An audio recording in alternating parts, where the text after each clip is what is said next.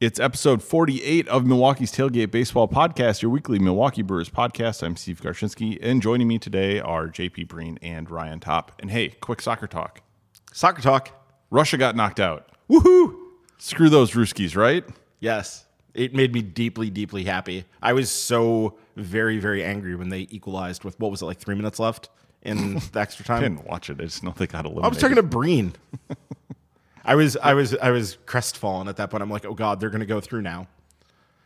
And then it would have been entertaining though to watch them win the World Cup and then have everything crumble down because of blood doping allegations afterwards and make FIFA have to deal with that. But I mean, FIFA wouldn't because it's FIFA. I know, but then watch everything crumble. Hey, it's the Russian way, everybody talked about watching the world burn in Russia. That didn't work out so great. So let's not do that, okay? Let's not just count on the world crumbling. Look, was it Billy Joel? Is that he the one who said that we didn't start the fire? Yes. Yes, it is. It is Billy Joel. It is the great William Joel. Wow. Oh, another baby boomer passing the buck. So you can help fans find the podcast who don't like soccer, because we're not a soccer podcast, right? You can help them find the podcast by rating and reviewing Milwaukee's Tailgate on Apple Podcasts. We want listener questions, so follow Milwaukee's Tailgate on Twitter at MKETailgate. Email questions to milwaukees.tailgate@gmail.com or follow our Facebook page. You can follow the three of us on Twitter, and you'll find that in our Milwaukee's Tailgate Twitter bio. And finally, if you'd like to support the podcast, you can visit patreon.com/MKETailgate. Our Ball and Glove patrons will receive the monthly Minor League Extra podcast, and that's coming soon? Yeah, we'll do it this week. Okay. Yeah, it didn't come together for last week, and we'll do it this week. JP, what do you think? Is Ryan on track with that? Absolutely. Okay. We'll be able to get some good information in, and we'll figure out something to make it worth everybody's while. Perfect. Milwaukee's Tailgate is sponsored by Carbon 4 Brewing. From Dragon Flute to Block Party to Fantasy Factory IPA, K4 specializes in English-style malt bombs and perfectly balanced hop grenades. Thursday, July 13th, Carbon 4 is re-releasing a small batch of Strawberry Fantasy Factory IPA. It's only available in kegs for a limited time, so head over to the Carbon 4 Brewery on Kinsman Boulevard and bring your growler or pick one up at the brewery, because you can buy growlers at the brewery. Sure can. You don't need to have one. Just go there. They aren't that expensive. No, because they like to fill them with more expensive beer then. Exactly. So I suggest doing that if you haven't gone and just gotten a growler from a brewery before. Yeah, when we moved, I had 4 of them, and my wife was less than pleased. She's like, "Can't we get rid of some of these?" And I'm like, But you can fill different places. You can fill all of them up still. Sure, and they're all from different places. And one of them is that metal one from Hawaii that was really good. Oh, those are expensive. Oh, that was super expensive, and it's super awesome. Love that those growler. metal ones are great, but they're expensive. Otherwise, regular glass growlers you can get probably for $5 to $7. Some places will even do them for $2 or $3 if they just want to. You have to obviously get a fill from them, but yeah. But that's part of the fun is getting it filled. So I recommend doing just that. Go buy just having growlers. Just having an empty one is kind of useless. So hey, Eric Thames just went yard. Hey, that's good for all my fantasy teams. Just what everybody wants to hear. Thanks, about. Breen. So I'm just saying, does Thames' home run really matter if Jesus Aguilar had one in the same? Because how are they going to fit into the same lineup? The world may never know. Well, we have some topics coming up where I think we can figure out ways to get both on the lineup. But before we get to that, make sure you check out carbon4.com for more information and Carbon 4 Beer Brilliance. Milwaukee's Tailgate is also sponsored in part by Sound Devices, a premier manufacturer of audio production gear, and they're located right here in Wisconsin. Sound Devices gear is used worldwide and is found on the set of Oscar-winning films and popular TV shows. And if you're looking to create a professional sounding podcast, check out the MixPre 3 and MixPre 6. For more information, visit sounddevices.com. Okay, we just mentioned how do you get all those guys on the field at the same time, and we've had a flurry of roster moves in the past day or two. I mean, it's really been just an ongoing flurry. Again, all season. But there were 8 in a day. Yes. I mean, there were 8 in a day. But also, we're recording on Sunday afternoon. We don't know what's going to happen when this is released on Monday morning. So, oh God, there's probably going to be another 3 moves. Yeah, who knows? So Lorenzo Cain was activated from the DL. He started on Sunday, so that was good to see. Ryan Braun and Manny Pena were both placed on the DL. So Pena had a left bicep strain that finally put him on the DL, and Ryan Braun has a back intercostal issue that's been bothering him.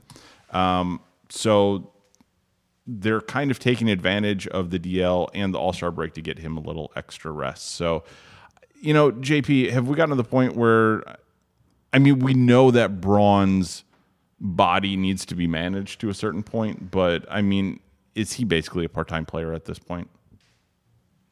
Yeah, I think the toughest thing to be able to look at is the fact that you can see that, skill-wise, he can still put the bat on the ball. He still, we've talked about how his exit velocities have been some of the highest in the league, even though his batting average hasn't necessarily shown it. But, now he's is it calf issues, back issues, and thumb issues, right? That it's the whole Ryan Braun.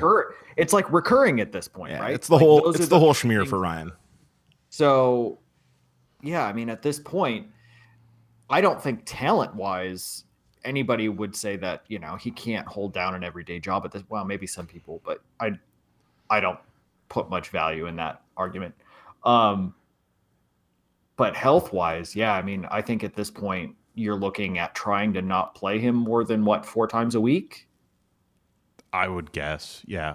He was looking ragged before he went on the DL. Well, he has not been healthy. That back issue where you could see it when he runs, that as soon as he stops running, he still actually has kind of the foot speed and could get down the line to first reasonably well. He beat out some close plays earlier this week on Wednesday, Thursday, Friday. But then you watch him afterwards and he's stretching. He's doing the old man thing that I'm getting used to. I was going to say, I can relate to that. Yeah, it's like everything, he could still kind of perform in that moment, but then he pays for it. And then you see it and you're like, oh, that doesn't look good. So, yeah. Yeah, it's kind of part of his profile now. Like I said, the intercostal, it's his corduroy of injuries. It is. Right? Yeah. He plays that one at every concert. So I think it's one of the weirdest things about this past week was I think, kind of pulled up after sprinting to first and then just couldn't sprint to a ball that ended up being a ground rule double in the gap, where everybody thought it was either going to be a home run or just everyone couldn't see it in the sun. And then all of a sudden you realize that Ryan Braun just couldn't run for it. And so then he ended up getting subbed out, but it was just one of the weirdest things where he was in the game, but just was just acknowledging basically that his body just didn't have it in him to run into the gaps anymore, which is a tough thing to be able to see. So obviously some DL time is going to help. Well, and Braun's an interesting one because he used to be, that full body torque, big swing when he came up. And, obviously over the years, his swings shortened up while still maintaining the power. But I think even now he's still, the torque he does create, his body just can't handle it anymore, even shortening that swing. Yeah. And I'm obviously not a physiologist by any stretch of the imagination, but, some people's bodies are more tightly wound for a lack of a better term, I suppose, right? This is something that Eric Thames talked about getting older, and he needed to completely change his entire stretching routine because his body just couldn't handle playing that much. And he had to completely spend 1 to 2 hours stretching every single day. He said he was doing it when he was in Korea. And Ryan Braun just seems to be the kind of guy who's also very, very tightly wound, that things he tweaks a lot of muscles pretty easily. And maybe it is because he plays, so full tilt. He dives all the time in the outfield, obviously. And those are things that you would imagine. Regardless of how he's feeling, he does not hold back, which is good to see. Yeah. But, again, at that point, his body clearly can't handle it anymore. Or maybe never really could handle it and was, obviously being able to stay healthy through other means. Well, the timing of this is also really telling for both, I think, Braun and especially Pena. And it was mentioned on the radio broadcast today as we were driving back. And they mentioned that, so this in both Braun and Pena's case, this is going to take them into the All-Star break. So they're going to get that extra rest. Oh, did you get up and walked the door to do something while I was talking about all of that?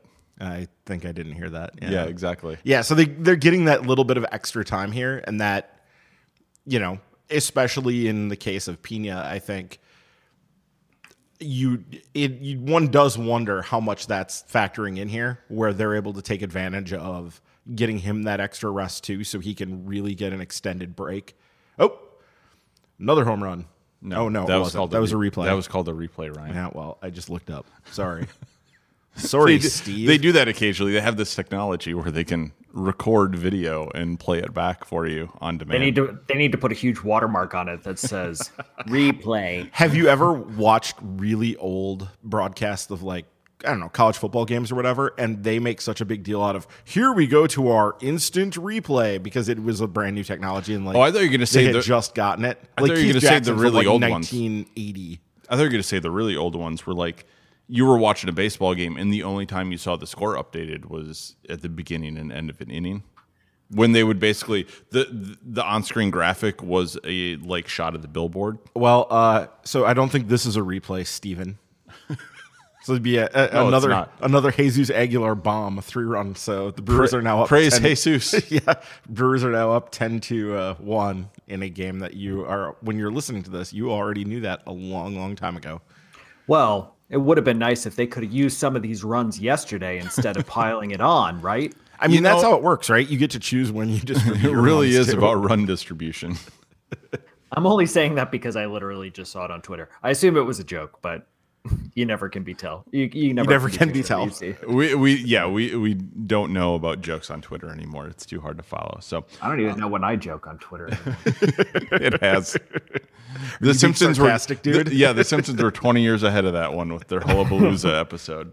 So, anyways, Pena and Braun are on the DL. Nate Orf and Jacob Nottingham were recalled from Colorado Springs. How did Orf get called back up? I guess they were joking. They were joking on because when you put somebody on the DL, you're allowed to turn them right around. They were joking on the broadcast. They're like, "Do you think Orf actually got on the plane, or did he just turn around and get the call back?" Yeah, how far out do you think they knew that? I mean, they had to have known by the end of yesterday's game that they were kind of leaning that direction potentially, and so I wonder if they Orf never even got on the plane. Yeah, if he did, I guess he's just getting some extra frequent flyer miles. I was going to say, when they fly, does the club get the miles or does the player? I mean, it should be the player. The player should get that, but it probably don't. Well, if the club's charging, there are companies if the club is charging the tickets, I don't know if they have to get reimbursed. Well, it's the way it used to. Yeah, stop. Clubs used to do that. I'm kidding. Let's move on. Who's getting the credit card points? Yeah. Players needs to get on. Dude, I swear to God, my company had that where they're like, we don't have a company card, but you can get points if you want to charge it yourself and claim it.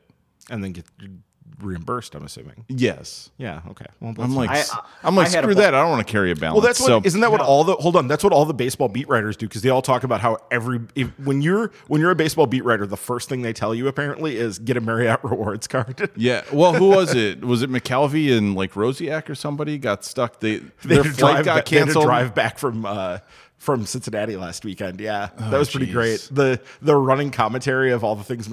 It sounded like McCalvey was really sticking it to Rosiak on that drive back. Well, if you eat too much of that Cincinnati chili or whatever it is, I'm sure being stuck in a car for 6 or 8 hours isn't a great experience. So, anyways. Okay, so Jacob Nottingham recalled. I think people have wanted to see him get back up here, at least a little bit, with how poorly Pena's been playing. And by people, you mean JP. Sure. He's the only person that exists online that has written the name Jacob Nottingham on Twitter that you can search. So, JP, are there any expectations for Nottingham at this point? What are we going to get out of him now that he's back up? If he's only up for 10 days, I have no idea.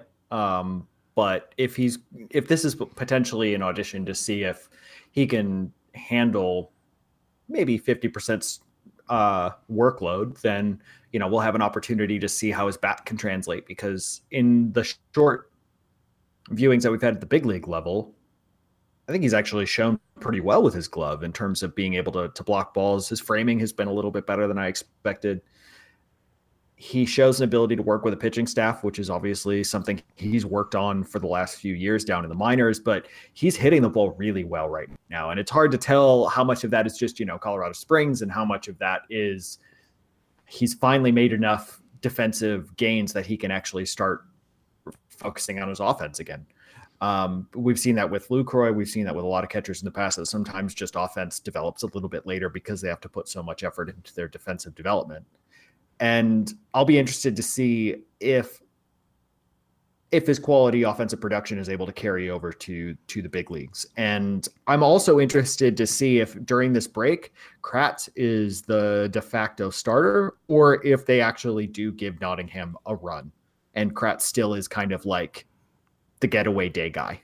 Sure. Now, I'd expect more of a 50-50 split. Well, okay, so here's my question. Is he a threat to Kratz? If Nottingham has a good showing, is he a threat to Kratz as far as a guy on the roster?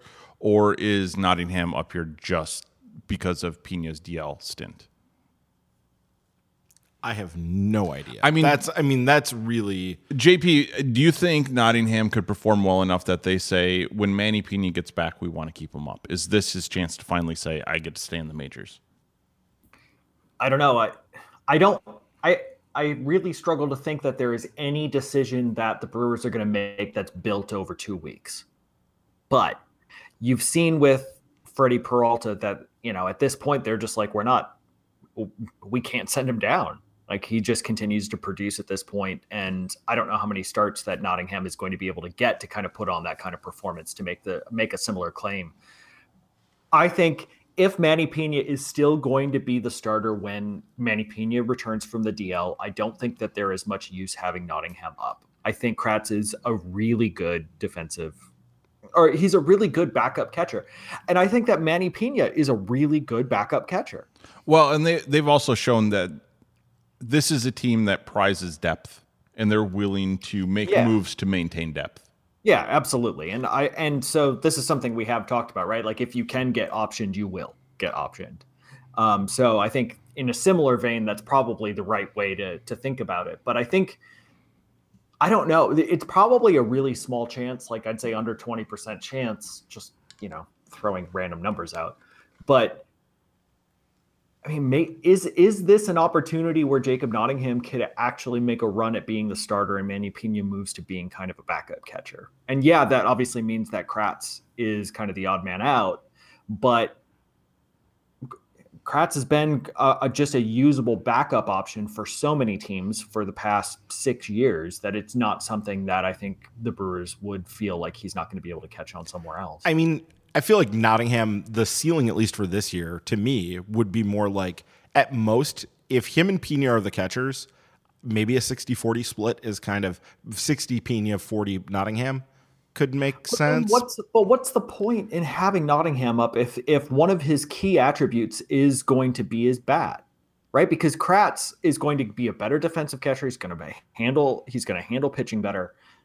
What would be the benefit to have him come up? And if they're really desperate for some sort of offensive, but in that case, then, right? If they were that desperate, he's going to get more than 40% of the at bats. Wait, hold on. Is this team desperate for offense? Because we've seen that they have the best defense in the league right now. JP, I think you were kind of looking at some of those stats. I mean, I was using defensive runs saved because sure, but they're close. They're in the conversation. Well, yeah. So like defensive runs saved, they're clear in a way the best defensive team. Like using those statistics, UZR they're in the top couple, but Baseball Prospectus doesn't do like team fielding runs above average, so it's hard to tell above there, but they rank a little bit lower on that than they do in defensive runs saved. But yes, they've been an elite defensive club. Just saying that, whether they're the best or they're like the second or third best, I don't really know. Still, the point is they prize preventing runs, obviously, and that extends more than just what the pitching staff does on the mound.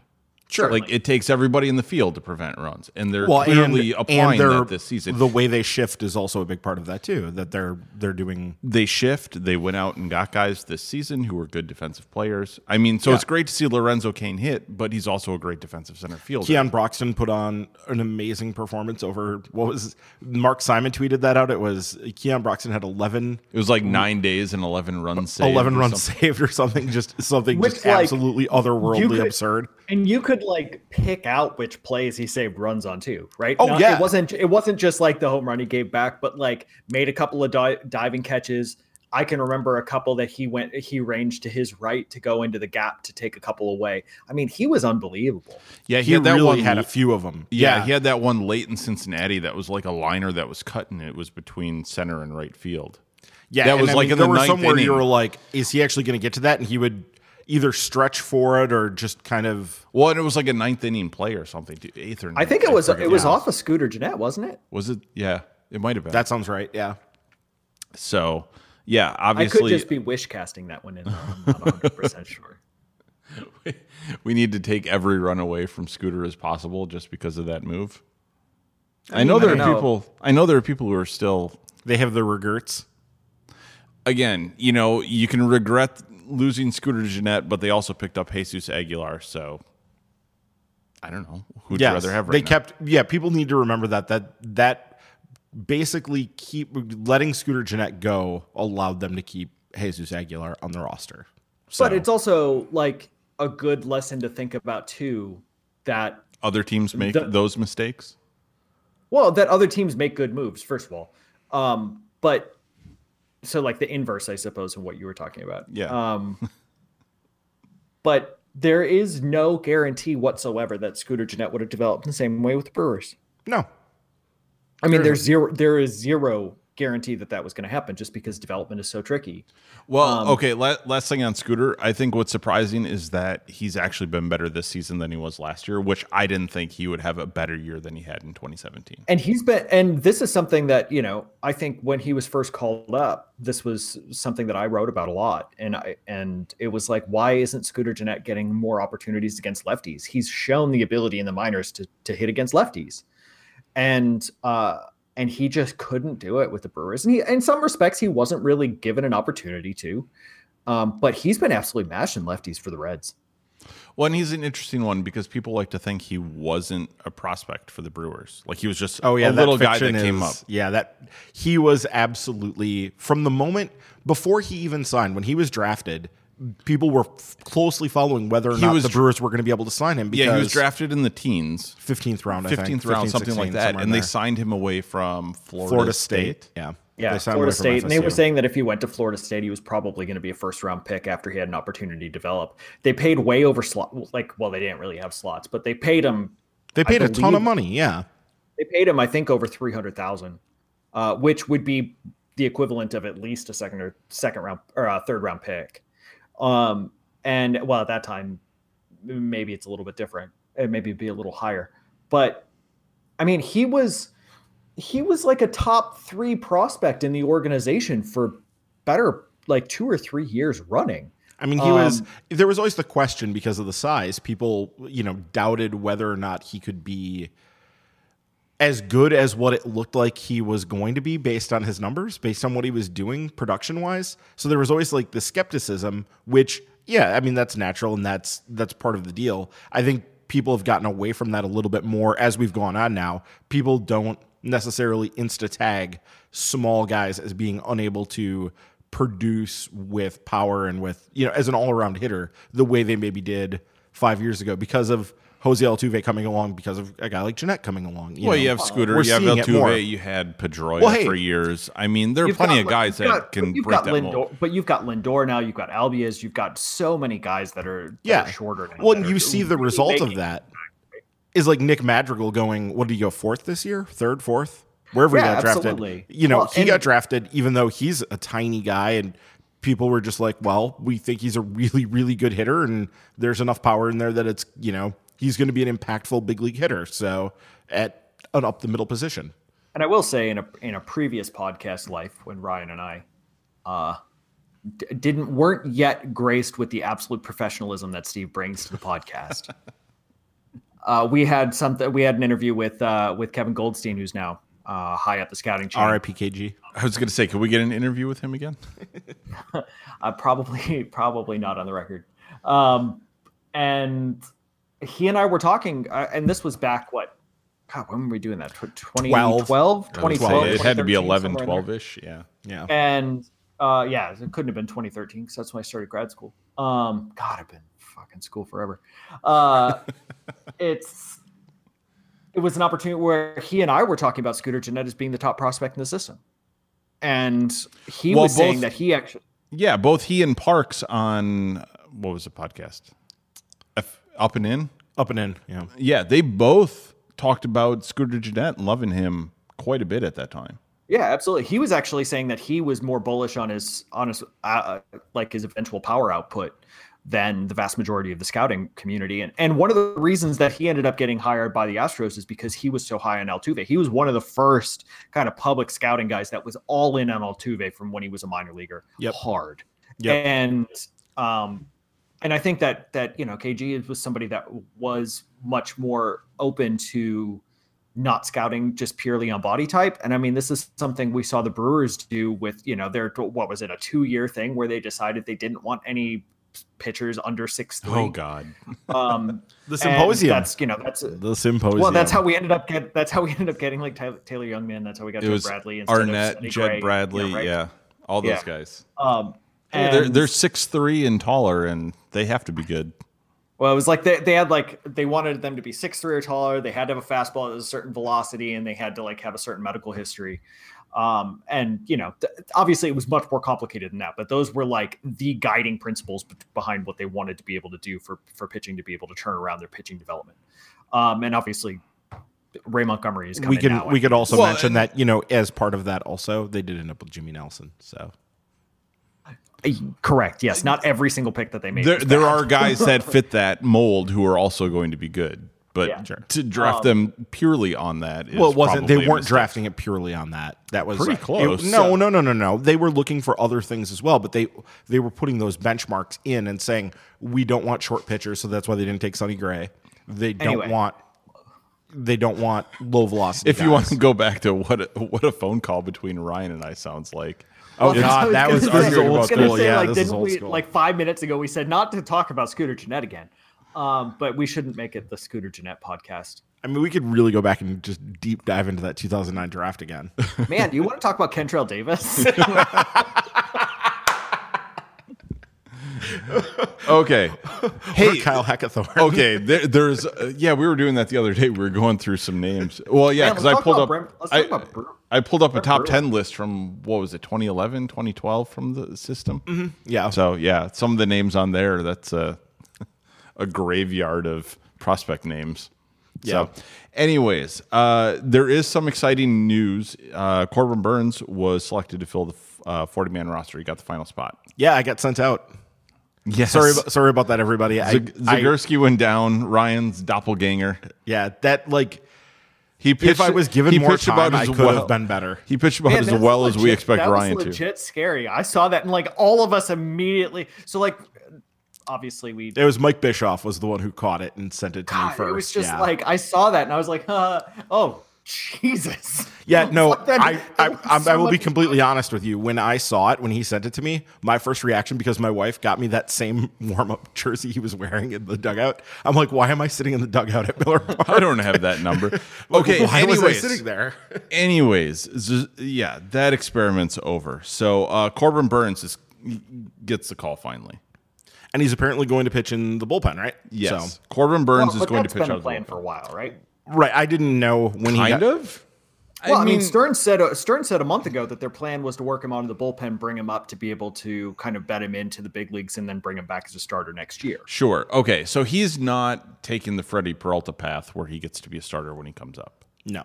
Okay. Right. And he's been pitching out of the bullpen in Colorado Springs for a month plus. Yeah, I don't think it's been quite that long. I was gonna say it was early June. I think it's been about 3 weeks. Okay, I was going to say at least a month. Okay, so anyways, we're not going to quibble over those details. What can people expect out of Burnes, JP, when they see him on the mound finally?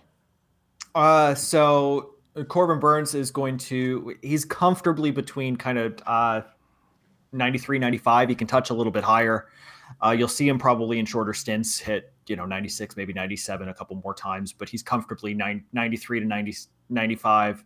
Natural cut on it. His slider has gotten a lot better since earlier last year. It's consistently showing plus. It's got good bite on it.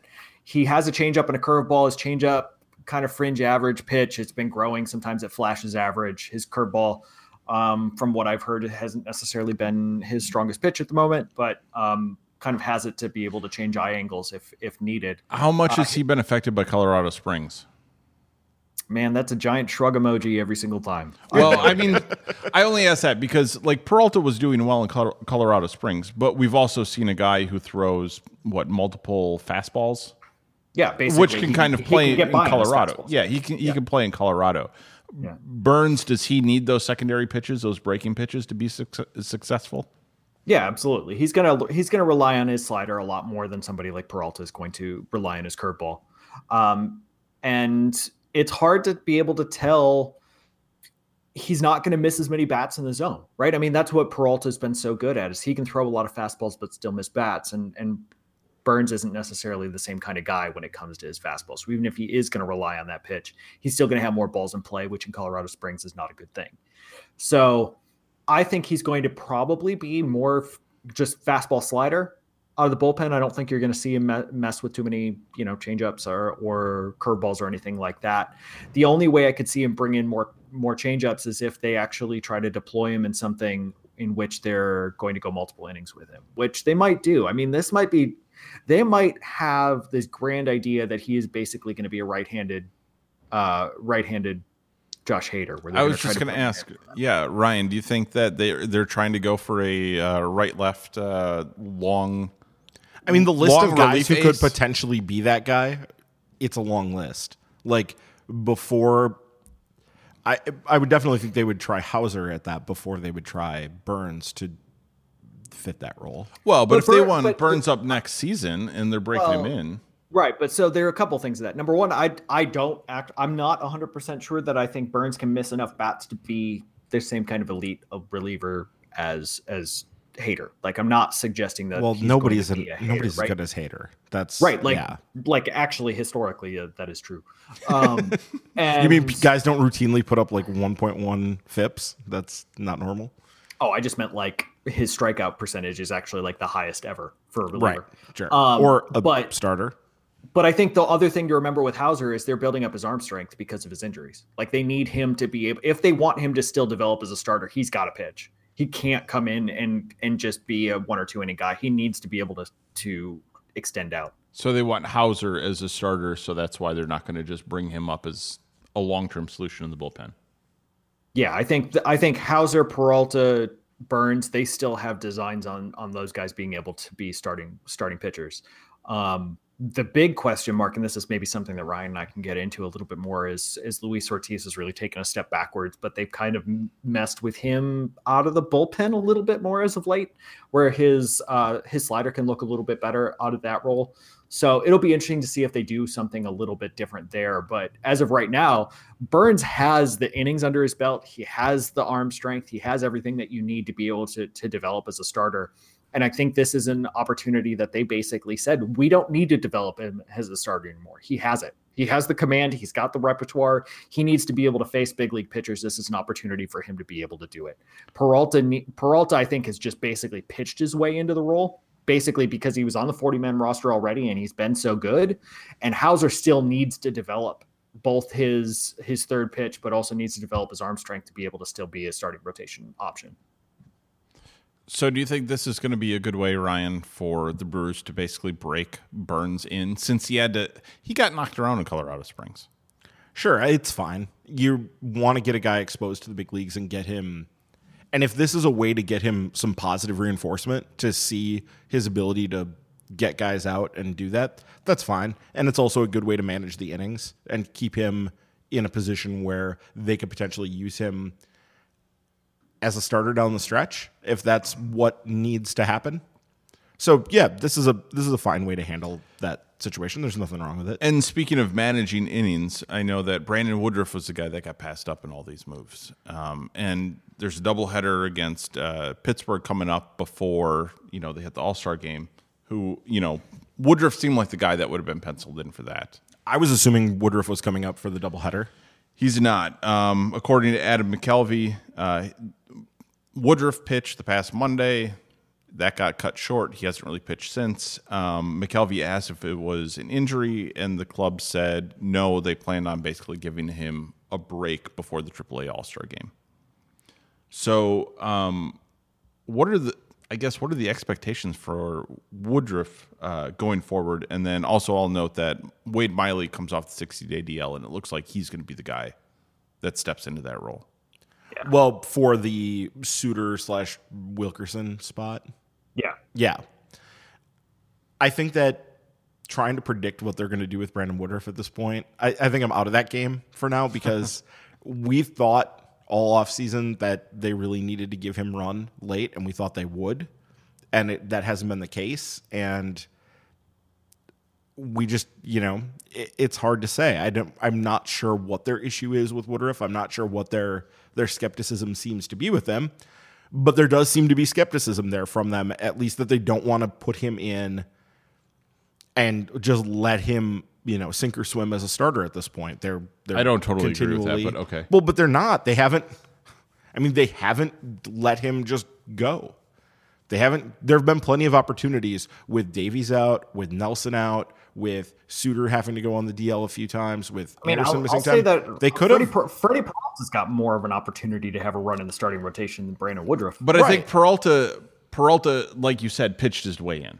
Oh, certainly. He's only really had one just dud of a start. Well, and that's the same with Woodruff. Woodruff had one dud of a start in Colorado. Other than that, you're looking at a 3.5 ERA. But the timing was poor for Woodruff's. And I'm not saying that's fair. I'm not saying that's the only way to judge him, but the timing was poor because he had a bad start. They could send him back down, and then when they need to call somebody up, Peralta was the guy. But they've had plenty of chances they could have called him back up for various things. But I'm saying there are a few factors. His timing was poor to have the bad start, and then also Peralta has pitched well and was on the 40-man, so they didn't have to make any extra moves. That's so fair. I'm gonna throw a couple things out. Number one, to talk about Corbin Burnes and his issues in Colorado, I think it's worth noting that he actually had a 3.6 ERA outside of Colorado Springs, and his ERA in Colorado Springs was about 7.5. So whether or not something stuff wise was bothering him, the statistics show that it was vastly different. And the PCL is still tough to pitch in, even if you're not in Colorado Springs. Oh, certainly. Yeah. That's a great point. It absolutely is. But I think I'm starting to wonder more and more, and I don't know, but with Burnes, with Hauser starting to pitch a lot better, with Wilkerson coming back and obviously being trusted to come in and throw in the big leagues, I do wonder if Brandon Woodruff is going to be one of the first players that they're looking at to be able to offer in some kind of trade to be able to bring in somebody at the trade deadline. What's Woodruff's value? I have no idea. I don't even think the Brewers know. Yeah, I'm not sure. To be honest. My guess is it would vary widely from team to team. There might be some teams out there that really think, hey, this is a guy we could do something with, and there's value there that the Brewers haven't really given him that run to establish himself yet. And other teams may look at him and see whatever it is the Brewers are seeing that they're not giving him that run. So, it's got a little bit of a Ryan Cordell feel to it, right? Like somebody who they kind of say should probably have an opportunity to be on a big league team. But right now, just because of roster considerations and just because of, like you said, bad timing, maybe bad luck, just hasn't had opportunity to do it. Because if you still look forward to next year, I don't know where he fits in. There's 5 rotation spots, and in reality, we all know there's 7 5 or 8. 5 rotation Wait, hold spots, on. Right? Yeah. But would you jump Burnes over Woodruff at this point? Well, yeah. I had him higher than Woodruff on my preseason. Well, I understand that, but that's a preseason prospect list. I'm talking about actual roster construction, who gets starting spots. Right, but for next year, you've still got You've still got presumably Nelson's back. They're saying that he probably is going to come back and be able to pitch in September if he does pitch. But even still, over the course of an entire offseason, you would suspect that he would be here. So you'd have Nelson, Davies, Anderson, Suter, Peralta, Chassin, Guerra, Burns, like Wilkerson, Hauser. Like, I don't know where Woodruff fits in that. Like, so you put him 7th or 8th before he gets a shot. Sure. But like, is there really that much of a difference between him and say Wilkerson at being 7th or 8th? If somebody is going to be able to offer something useful for you to be able to fill in something in the middle infield, I don't know. I mean, by the way, okay, this is off the point. How Real useful quick. is it, and how rental is it? If you're talking about a pure rental I know that you don't want to trade anyone for a rental. By the way, well, no, but like Brandon, hold on. Would you trade Brandon Woodruff for Jed Lowry? Because we've talked about. I would trade Lowry him for a Manny lot. Machado, but Yeah. I mean, I might. Woodruff for Lowry. I mean, I would have. here's Brandon I would have Woodruff. some issue with that. Here's Woodruff and some money for Machado. No, You're still working that angle. I am. Still working that angle. Write the check. Just write it. Just write yourself a World Series. Just pay for it. Nobody cares. The Yankees do it. So Man, who owns Domino's at this point, right? Well, who's our Mike? Who's our Mike?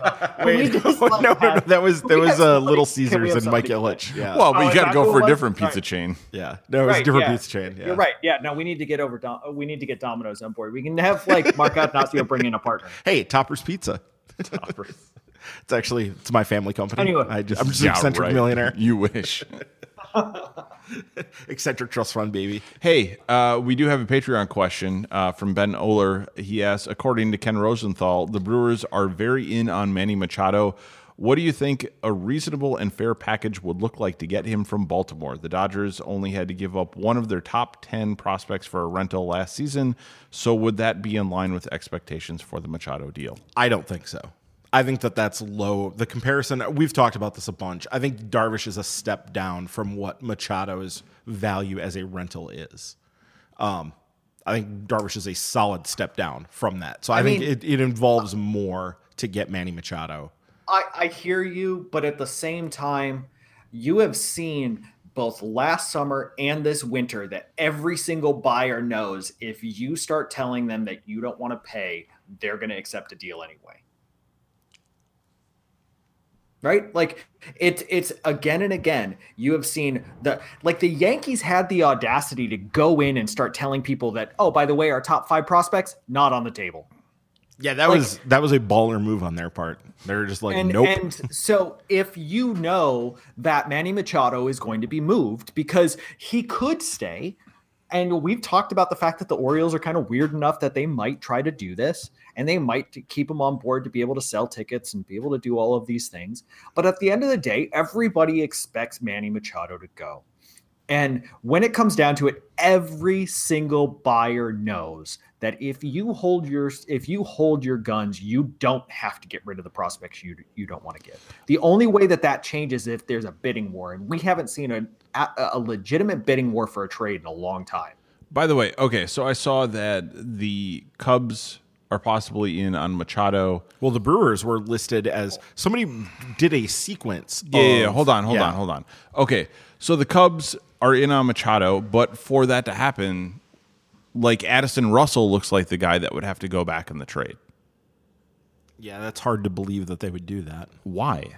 I mean, everybody's expecting the Cubs to go out and sign Bryce Harper. Would you be shocked if they instead Oh, no, decide, I'm not expecting him to sign Bryce Harper, but people are expecting it's the Yankees and then the Cubs. Anyways, the Cubs are going to make a big splash in the offseason. Would it be that surprising if the Cubs move Russell for Machado and then just figure we can write the check out for Machado going into next season? I mean, if I'm Machado, I'm not basically tying my future to anybody that I'm getting traded. Well, to. but I'm saying No. the Cubs can write out the check that they need to. So but it doesn't matter. They can write out the check if they don't give up whatever it would take to give up. I agree, but they Yeah.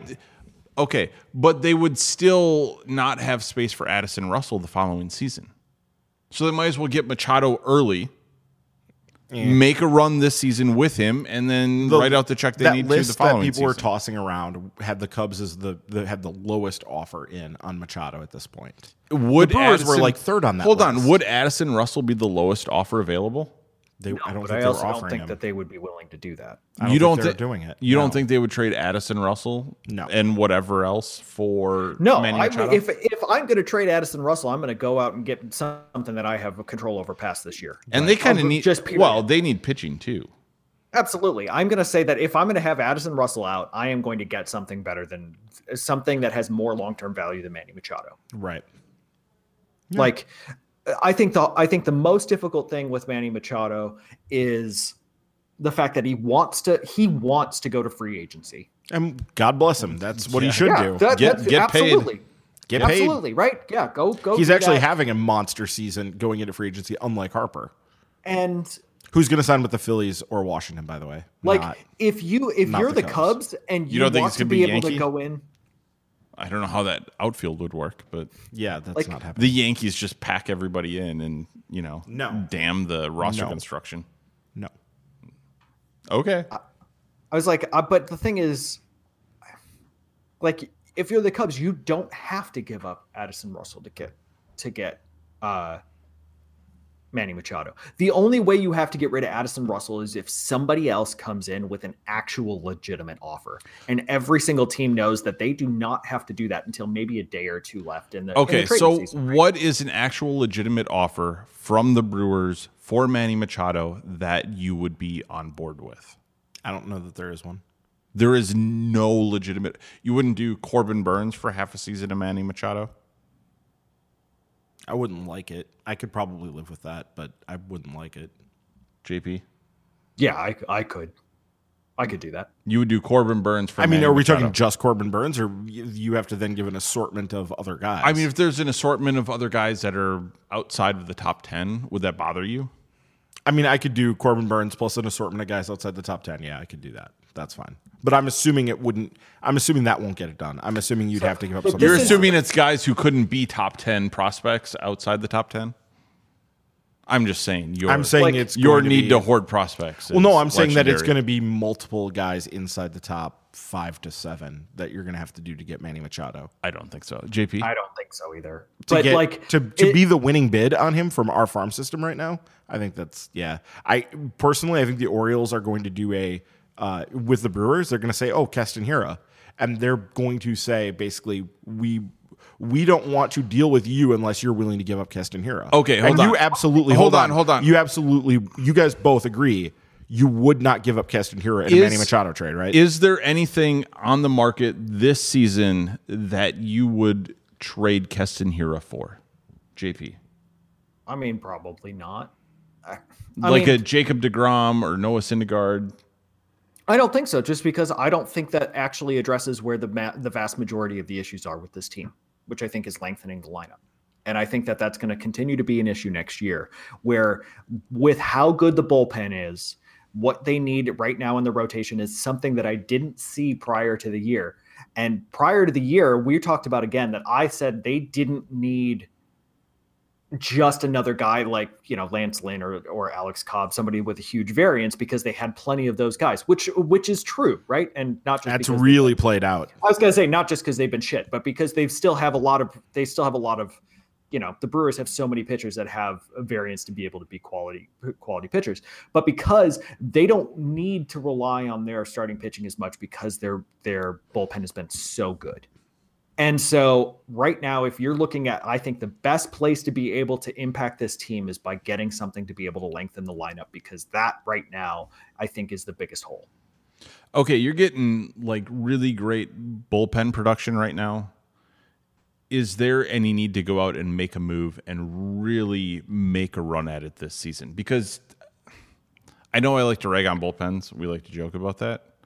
But it is something, there's a lot of variance from season to season. Sure. So if Yeah. you're in position to take advantage of it, are the Brewers in a position to say, we will overpay this season because we know we're getting what we need from the bullpen, from the rotation, et cetera. Let's get that bat in the lineup to make this that much better of a team. I don't, not for me. Okay, I'm not talking to you, JP.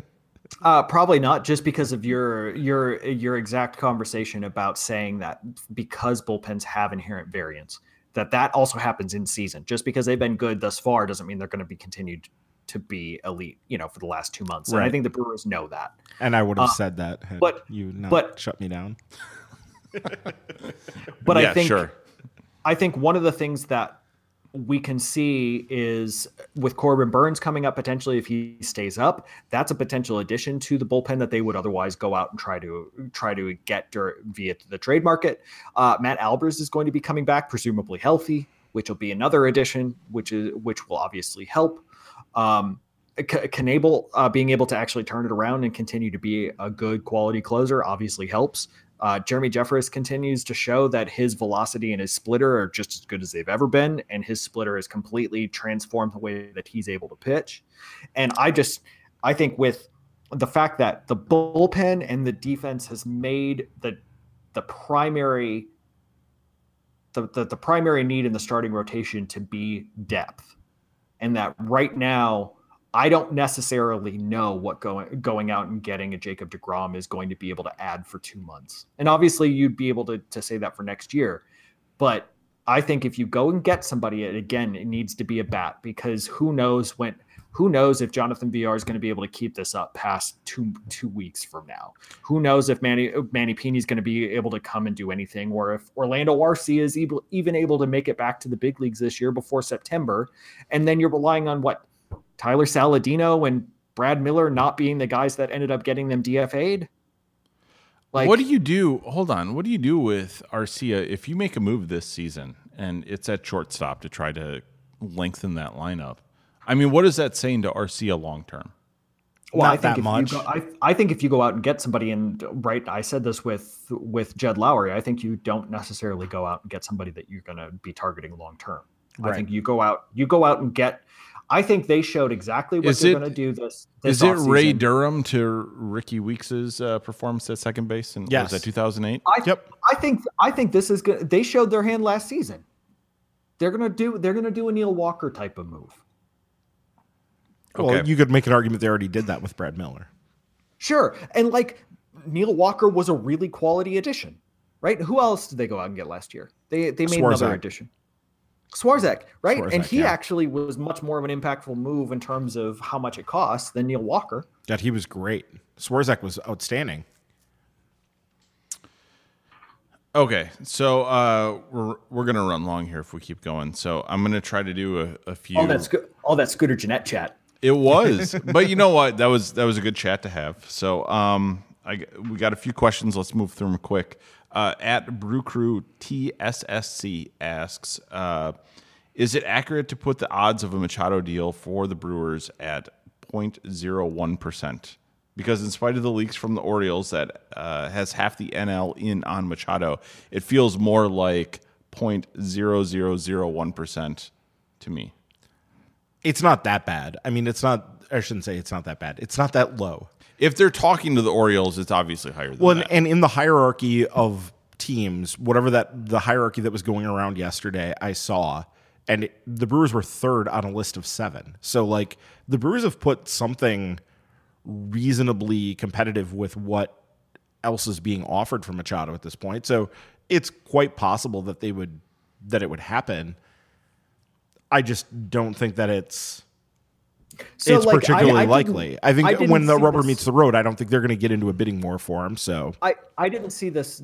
Well, okay. So no, we know that Stearns will not get into a bidding war. We know that, right? He consistent. That's the reason why they waited so long and couldn't get a reliever until they got Matt Albers, and they missed Swarzak by $1 million and all these things because they put their number and they said take it or leave it. But I think. Is this an art? I didn't see this article. Is this something that actually said we know what the offers are and they rank them? It sounded like the Orioles had basically said what order of preference they had, and the Phillies were at the top of it, right? No, I don't know. And so your first reaction to that should be, okay, why the hell are they doing this? Well, it's the Orioles. They're dysfunctional as hell. Which would mean to this me, lightning round is not going well. So no, but this would mean to me that they're doing this for a reason, which probably means they are not actually getting the offers that they would like. And No, they're actually and that doing was- the Obviously, but they're setting their bar really, really high, That and was- everybody's acknowledged. Hold on. They're setting their bar super high. That they've was got the 3 lead. weeks left. Why not?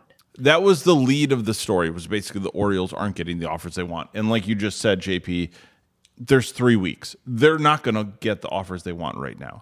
They're never going to get the offers they want.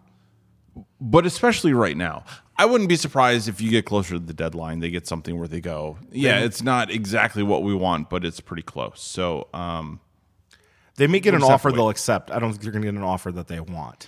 okay. Bert Hoovis asks, is there a chance the Brewers look at the pieces they have and will have for next season and not make any moves? Very low. They're going to do something. They're going to do, even if it's just filling in with, various Okay, pieces. I guess- a backup catcher, another infielder. Okay, you know. I guess part of this question is, they look at what they have for next season. So Keston Hiura is off limits. Corbin Burns is off limits. Any other number you want to go down in the top 10, they just say, no, we're good if they're going to be up here within a season. If I'm betting on what's going to happen this year, it's they will make a move. It will not be a big, flashy, splashy move the way people want. It'll be more like last year where they add some pieces like Neil Walker and Anthony Swarzak, and that's the most likely outcome. JP, what's the chances that we see someone who we're excited to see in the system get moved this before August? Does that count like Brett Phillips and Brandon Woodruff? No. Basically, like I said, it's Hira, Burns. I don't know who else would be on that list. No, I don't see that happening. Yeah, I'm with Breen. Okay. Jason Spitz asks, can we acknowledge the fact that corner outfield is among our top needs going into the second half? Anyone have a realistic candidate for acquisition? I don't agree with that. Corner, I don't either. yeah, I mean, they have Thames out there. I think what's probably getting, underreported or what we aren't considering is the fact that Domingo Santana, still has the ability to hit. Like he could be back and be a huge addition to the second half of the team. Yeah, I mean, that would be big if, by, August, mid-August, you bring back Domingo Santana. hell, if they brought him back in right after the All-Star break or Okay, something. well, I'm not going to go crazy with it. I'm going to say he needs a little time to figure things out. But yeah, I mean, I don't see corner outfield because right now they need to get Thames bat in the lineup and putting him in the corner outfield and, playing some games where he's playing corner outfield on a number of days and then potentially getting, like today, he got moved to first base late in the game. Well, has Aguilar shown that, basically Thames has to be an outfielder? No. I mean, as of right now, like in the next few weeks, probably. Oh, sure, in the next few weeks, but over the course of the rest of the season? Yeah. There's not that many weeks left after, if we see it like. We are over halfway through. Yeah, but I mean, Thames will get time at first base. I'm confident in that. Yes, but I mean, the majority of the time, are you platooning Aguilar at this point? No.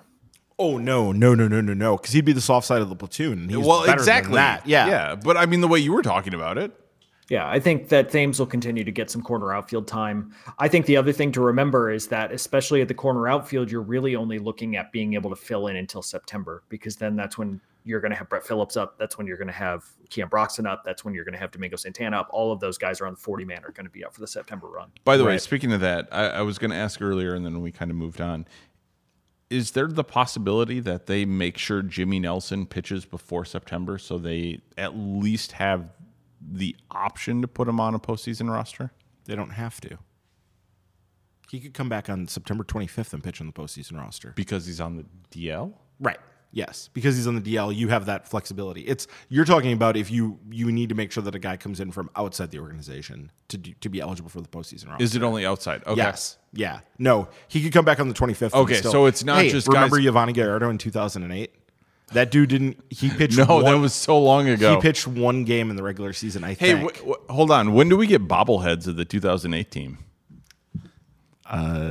soon. Shouldn't we do bobbleheads for when did we start? It's a when did 10-year we, anniversary. Like, start doing like creation myths from the 2018? I actually have.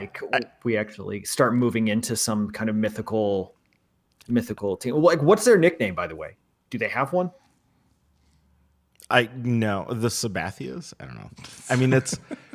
I have a question for you guys though, and this was a discussion that was had between me and my wife. Yes, we would this week. still make the Hold on. Sabathia deal. No. This has nothing to do with that.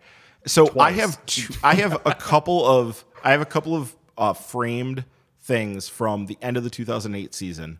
One is the ticket, the towel, the program from the last day of the season from $6 from game 162. The other one is all the postseason stuff. So there's like a towel, there's those little thunder sticks that they gave out back then, and the tickets from the 2 home games of that series.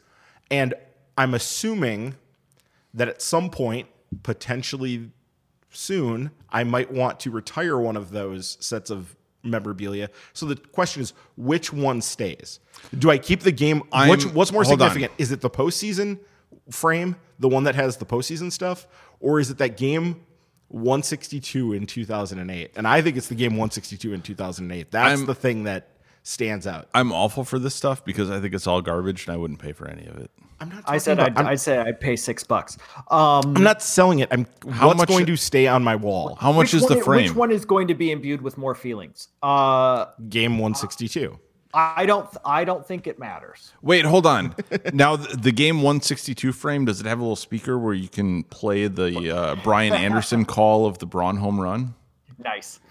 I mean, that would add value to it. That would be a value add. Because situation, unless it but- does that, I don't care. But It'd be like one of those talking basses. But By the maybe way, we I have should to hold admit, on. I should put this out to the listeners. What should I keep? What is better there? The playoff stuff or the game 162 stuff? I'm going to add my 2 cents here. The only reason the 162 game even matters whatsoever is because you remember the playoffs afterwards. But because it got them into the playoffs. It got them into the playoffs. Yeah, Right. but that so day, so it's functionally the exact same thing. But as the that day in particular was an amazing day. I mean, that was one of the coolest But days but That is I'm the saying coolest that day I've ever spent at Miller Park. It's better than Game 5 of the 2011 NLCS or that's- NLDS. Hold on. I remember being at game 5 of the NLDS. You were at both of them with me. You were standing Yes. next to me in both cases. So. Yes. And Yeah. that I'm was saying that's pretty functionally the great. same thing, right? Are they Like it's functionally? functionally the same thing as a playoff ticket. The game The 162. Game 162 is essentially a playoff ticket. Yes. Right, it was. And it was. Because but they it finished was that game. Hold on. remarkable. They finished that game, and then we sat there and they put the Mets game up on the scoreboard. And we I was watched play- the celebration. I was playing in a college golf tournament, and we all actually like stopped paying. We like didn't go to the award ceremony for who was winning that. Like for who actually was winning, and we all like sat around. All the teams from Wisconsin went in and sat around and watched the Brewers game. A bunch of people from Illinois were all like, there were a couple of teams from Illinois that were really upset that nobody actually came to the award ceremony, but we were all watching the Brewers game. I mean, the thing is, that day I can tell you like what happened before that game, what happened after that game. Like that game, that 162 was. So you're answering your own question. I am answering my own question for me, but Yeah, I'm so interested for the general feedback of people. What's the bigger deal in that case? Is it the actual playoff games that they did win that game 3? They did. Dave Bush pitched a good game and they won game 3 Against the Phillies? and then lost game 4 because Yeah, Jeff. I was Suppan, at game 3 as well. I think we were together actually. We were. Yep. Oh, that's sweet. You were So- there too. Were we? Yeah, you were. I was somewhere in the stands. You were there. I think Well, my brother we was know with that me. we know that answer is not the game 3 ticket. It's not. No. Steve's like, I might have been there. Okay. We got those tickets from Dan Walsh. Hi, Dan. Thanks, Dan. Appreciate it. Okay, so this is going off the rails. We're going to wrap this thing up. By the way, we should say that all 3 of us are going to be at the game against the Dodgers on July 21st. Yeah. Yes. We are. And so we're thinking about either getting together somewhere before the game where listeners can come in and kind of meet up and we can chat. Otherwise, we're thinking about maybe meeting somewhere like the 4th inning or something during the game in Miller Park where listeners can come chat. Or perhaps both. Oh, well, yeah. I guess there's no reason we can't do both. We could do both, but like I said, if you're looking for a game to go to coming up the 21st, the 3 of us are going to be The there. Dodgers. It is against the Dodgers. Is Kershaw still going to be on the DL? Yeah, I think. I thought you were going to say, is he still going to be on the Dodgers? No, he's going to be traded to Milwaukee. He's going to be traded to Milwaukee. See Clayton Kershaw's first start with the Brewers. The Dodgers are back in first place, by the way. I feel absolutely shocked that everybody overreacted after a month and a half of baseball. How many games did they win in a row last season? I mean, they had Dodgers? All of them in July? They had a run where they won like 44 of 50 or something. I mean, it was... And they had earned that something much absurd. different. So anyways, if you are looking for a game coming up, that's a Saturday. We'll figure it out if we're going to do a meetup beforehand or at the game. If you have any suggestions, obviously send us a message on Twitter. You can send us an email, something like that. Otherwise, we'll probably... If we do a meetup, it'll be someplace on Blue Mound. Sure. Presumably, if yeah. that's what you think. We'll figure it out. Yeah. But if you have suggestions, let us know. But otherwise, yeah, plan for that game. Ryan's going to give Mike Zagurski autographs. I will learn his signature, and I will. Yeah. You got to do it left-handed, though. Wait. Hold on. I can't do that. Do you think you need to learn his signature so people think it's a legitimate autograph? Yeah. I mean, the internet exists. I was going to say, first of all, disclaimer, we are absolutely not endorsing any kind of fraud whatsoever. Forgery, no. We don't want. Yeah, we don't. But we Ryan, don't want you going with. I don't need the fraudulent. federales showing up. but Ryan, you need to learn his actual signature and do it left-handed. Does he sign it left-handed? Well, I'm assuming. I would assume so. so. I don't know. Maybe he just, with the way he's pitched, he might be right-handed. I was going to say that's what I said. Before he was DFA'd was actually quite good. Yeah, I put that on Facebook. I was like, well, apparently I've been called up. I didn't even know I was left-handed, but hey, that's all right. Okay, so anyways, that's going to do it for the show this week. You can join our Patreon by visiting patreon.com/MKE Tailgate. Patrons at the ball and glove level will receive the monthly minor league extra podcast, and that'll come out within the next week. As always, follow us on Twitter at MKE Tailgate. You can also submit questions to milwaukees.tailgate@gmail.com or through our Facebook page for Milwaukee's Tailgate Baseball Podcast. Don't forget to subscribe to the podcast on Apple Podcasts, SoundCloud, Stitcher, and in the Google Play Store, and whatever other app you use to download podcasts. What do you use, Ryan? I use Pocket Cast. Yes, because you're an Android user. I'm an Android. You are an Android. JP, do you have anything? I use Overcast. Okay. Overcast. Yeah, those are basically the two big ones. Okay. So, I mean, I apparently could use Google Play now. It does do it. Google put out a new podcast app because Google just releases stuff and then doesn't support it after a couple of years. Yeah. Well, so hopefully basically, they continue to support Google Play because I've made a rather hefty time investment in putting my entire music library up on there. But legitimately, if you're looking for something, Overcast and Pocket Cast are both really good. So use those two if you don't have one of the installed apps on your phone. You can leave reviews and help people find the podcast. Obviously, follow us on Twitter. And thanks for listening. Look for us again next week on Milwaukee's Tailgate. Fair weather fan, it's not what I am, even though the zip code has changed. I might smile and joy when I'm currently employed. Your soul can't be rearranged. It's hard to understand. It's so hard to understand. Fair weather, fair weather, fair weather fan. Fair weather. Boom. Ah, shit. I was going to get a Zune joke in there at the end, too. I couldn't quite get it in there. Because do you know that Ryan invested in Zune? Yeah, that was like a running thing. That He I was made totally- fun of yeah. on the last podcast. Yes, no, that's been a joke for the last 10 years. Yeah. I assume, but it's been so long. I don't know if people actually know where it came It from. was a fucking superior product, you assholes. That was shit. Congratulations. No, it was. It was seriously. That was a superior product to. I had both. I ended up having a 120 gigabyte iPod, and it was shit compared to the Zune. The Zune was a better fucking product. That's it was totally also why Wi-Fi. Guardians of the Galaxy made the Zune joke at the end of the movie. It's a better product.